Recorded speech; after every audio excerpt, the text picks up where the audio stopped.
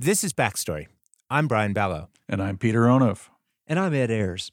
We're talking today about the history of conflicts within political parties and how those conflicts have shaped the nation as a whole.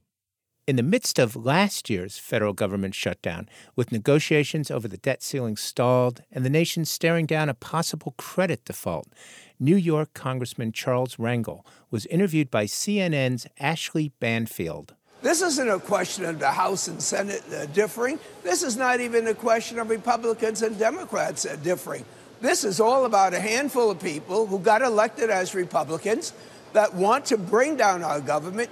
And the same way they fought as Confederates, they want to bring down the government and reform it. Wait a minute. Whoa. I'm sorry. Are you likening, and I'm only assuming you're referring to the Tea Party members who are pretty intransigent on their views. Are you likening them to Confederates? Well, I can tell you this. If you take a look at the states that they control, take a look at the Dixiecrats, see how they went over to the Republican Party, and see Michelle Bachmann is not from federal Dixie.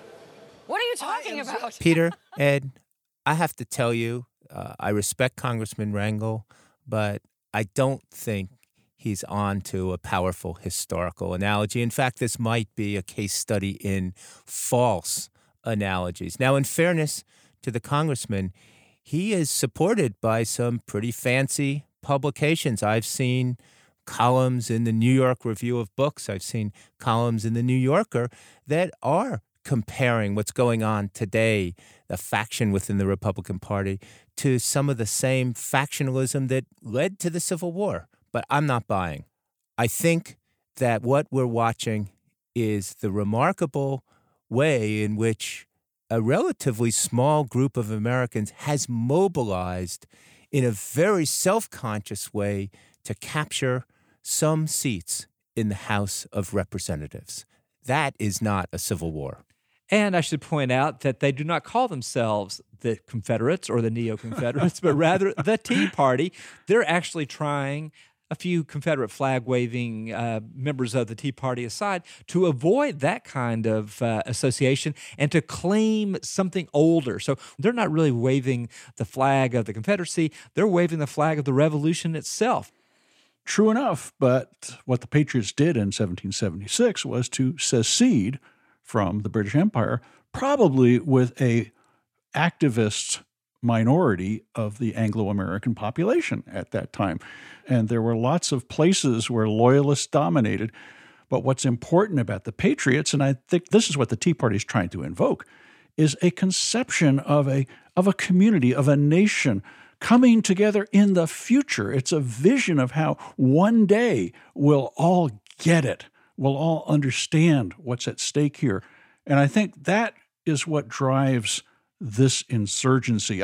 Brian's exactly right about the leverage you get in day-to-day politics, but the dream, the vision is much greater than that.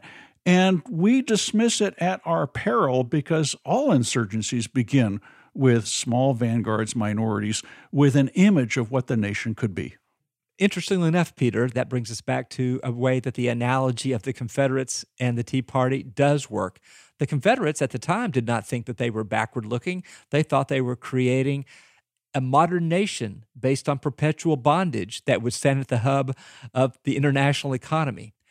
And as the Confederates created a modern nation, who did they take as their symbol?